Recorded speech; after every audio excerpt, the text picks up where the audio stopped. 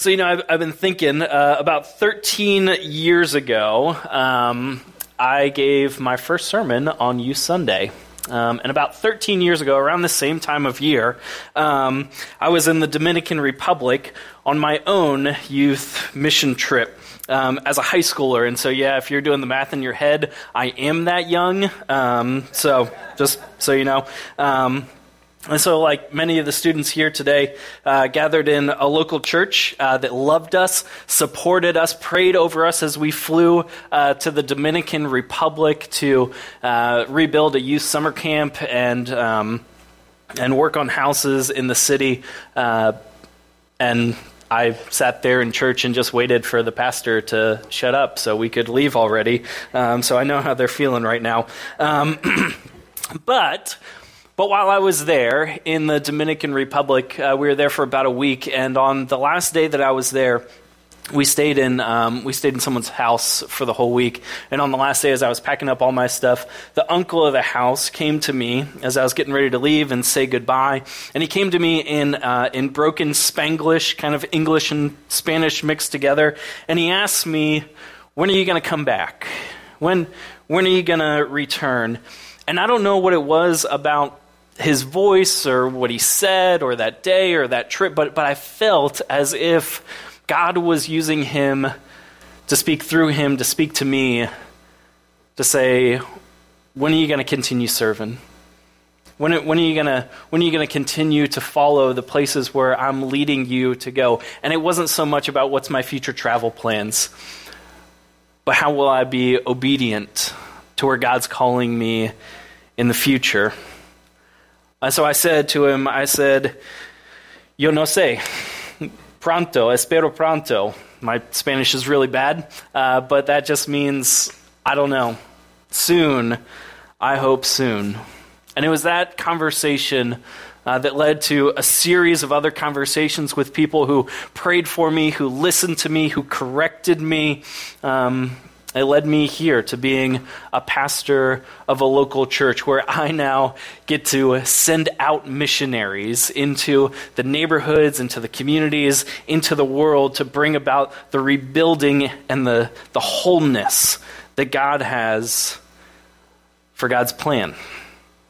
Just as the youth are preparing to go off in mission trip today down to the Keys to rebuild after Hurricane Irma came through a little less than a year ago.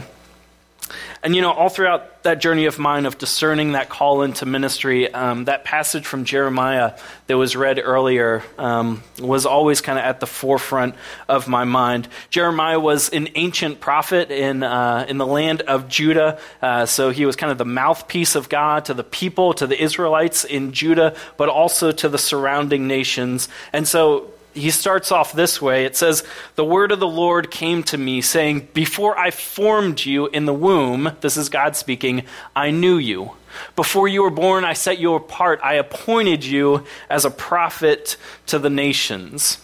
So when you're trying to convince somebody to do something really difficult, maybe your boss has done this to you, or maybe your wife has done this to you before, they try to butter you up a little bit. They try to flatter you, like, "Oh, nobody could do such a better job. I trust you. Oh, you're so great at this." I think that's what God is doing to Jeremiah here, right? God's trying to kind of flatter him a little bit because God is asking Jeremiah to go and spread a very difficult message. A message of judgment, but also a message of truth and justice. And so God says, "Jeremiah, I know you. And I know you can do this. I formed you. I knew you. I set you apart. I appointed you." And then Jeremiah says, "Nah, you're crazy." Jeremiah goes on, and he actually says this. He says, "Alas, sovereign Lord, I do not know how to speak. I'm too young. I'm too young.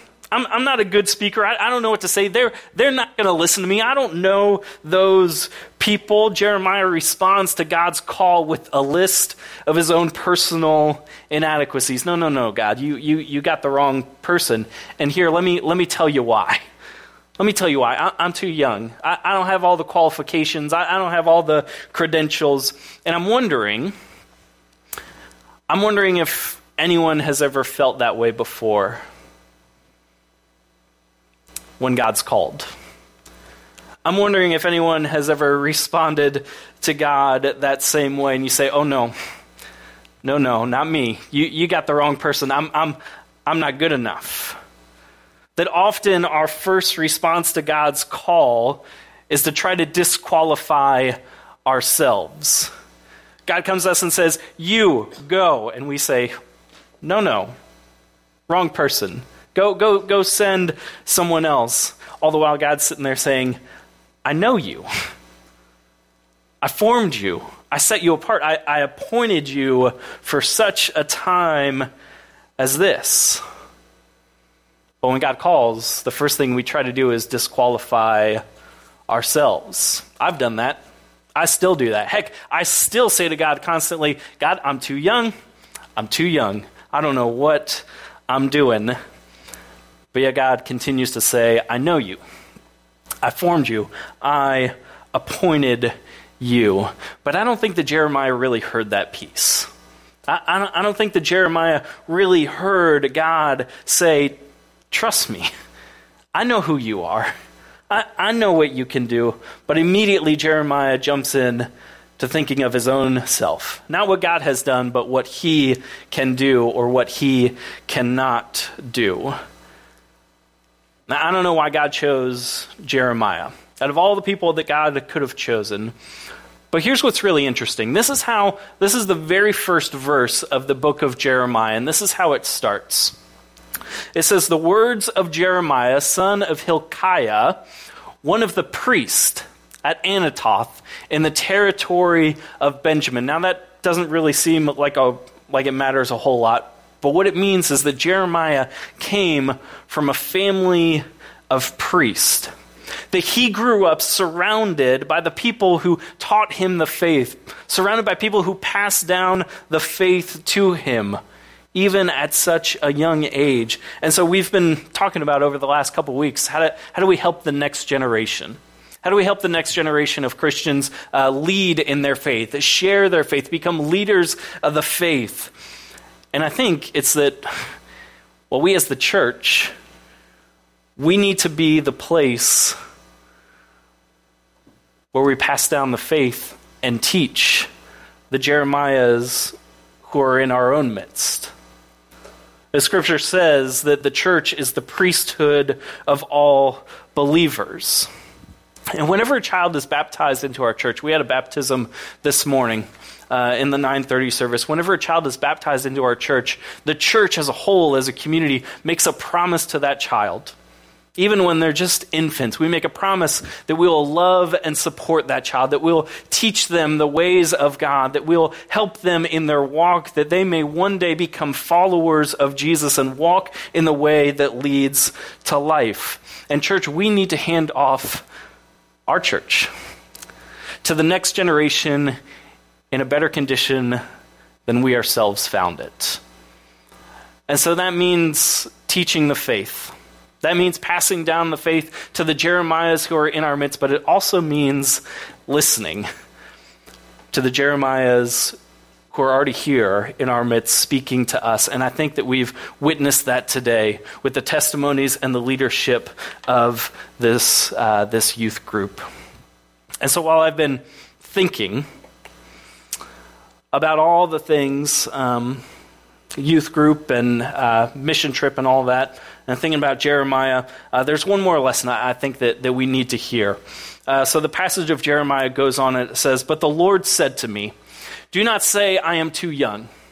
You must go to everyone I send you to and say whatever I command you. Do not be afraid of them, for I am with you and I will rescue you, declares the Lord.'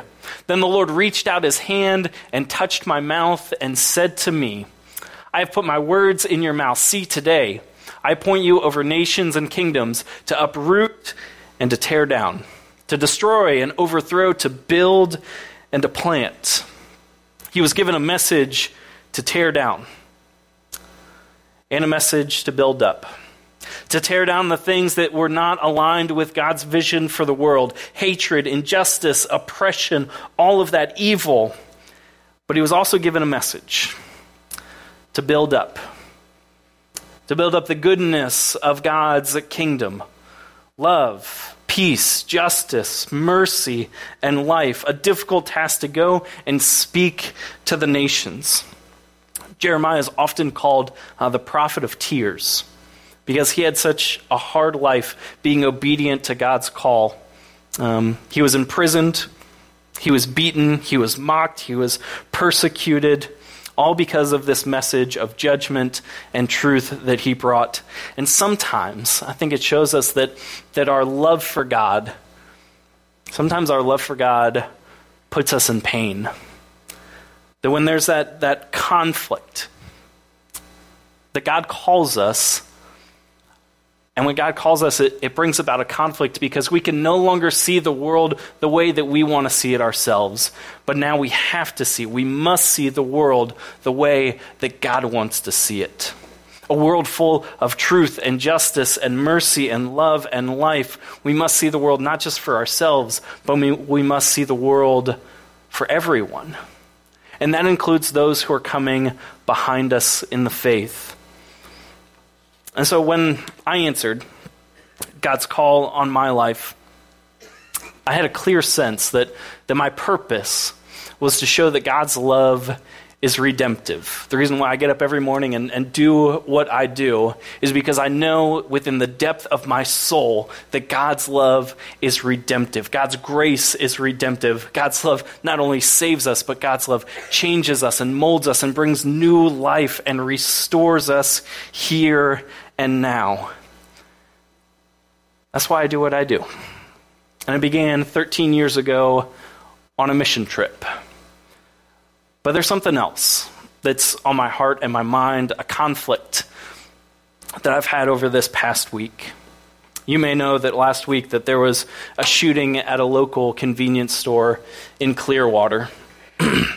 Last Thursday, two men, Marquise McLaughlin and Michael Draka, got into an altercation, and Draka shot McLaughlin, killing him. And if you've been following the story, you know, you've heard the debates, you've heard all about it, but did you know that this happened not just a couple miles away from the church, but did you know that this happened right around the corner and just down the street where so many of our students and our children live? Students and children of this church. And so I hope that all of us, we see not just this issue, but all of the issues, not just as issues, not just as situations, not just as occurrences, but we change our perspective to maybe see the world the way that God sees it, and to maybe place ourselves in a way that we can see the world through the eyes of the next generation. To know that the things that matter to them matter to us as well. Because if we can live in a world where someone is killed and then distill all of the debate, all of the noise as to whether or not it was justified or lawful, I think that only shows that we've lost our way as a people. And I think that only shows that we've lost our voice as a church in the choir of the culture. And this next generation, who's literally living in this fear, they're watching. Not only their neighborhood, but they're watching their church in this neighborhood. And wondering, do they matter? And do the things that matter to them matter to us? And so, church, I want to ask you this morning, how are we going to plant? How are we going to build the things that God has called us to build? Justice and mercy and love and freedom and life in a world not only for ourselves, but in a world for the next generation. And that's a big task that God has called us to. And we can come up with all the excuses in the world. We're too young, we're too old, we're disqualified. We can disqualify ourselves as quickly as God calls us to, or we can lean into those words from God and it says, I know you. I've set you apart. I've appointed you for such a task and such a time as this, to go and build and plant the things of Jesus' kingdom here in the world. Will you pray with me? Oh Lord God, we thank you for this day. God, we thank you for the gift of your church. God, we thank you for all the leaders, young and old. Lord, we thank you for the youth and how you've spoken to them. God, how you've used them to speak through them right to us. God, what a joy that is to know that you're still speaking, you're still moving. And so, God, I pray that we'd have the courage as your church, that we'd have the courage to follow you, to listen to your call, even though it might cause us some pain, even though it might conflict us. God, help us to know that that's your Holy Spirit transforming us, moving us. Help us to know that that's your love, your grace that's redeeming us and restoring us. We pray all of this in Jesus' name. Amen.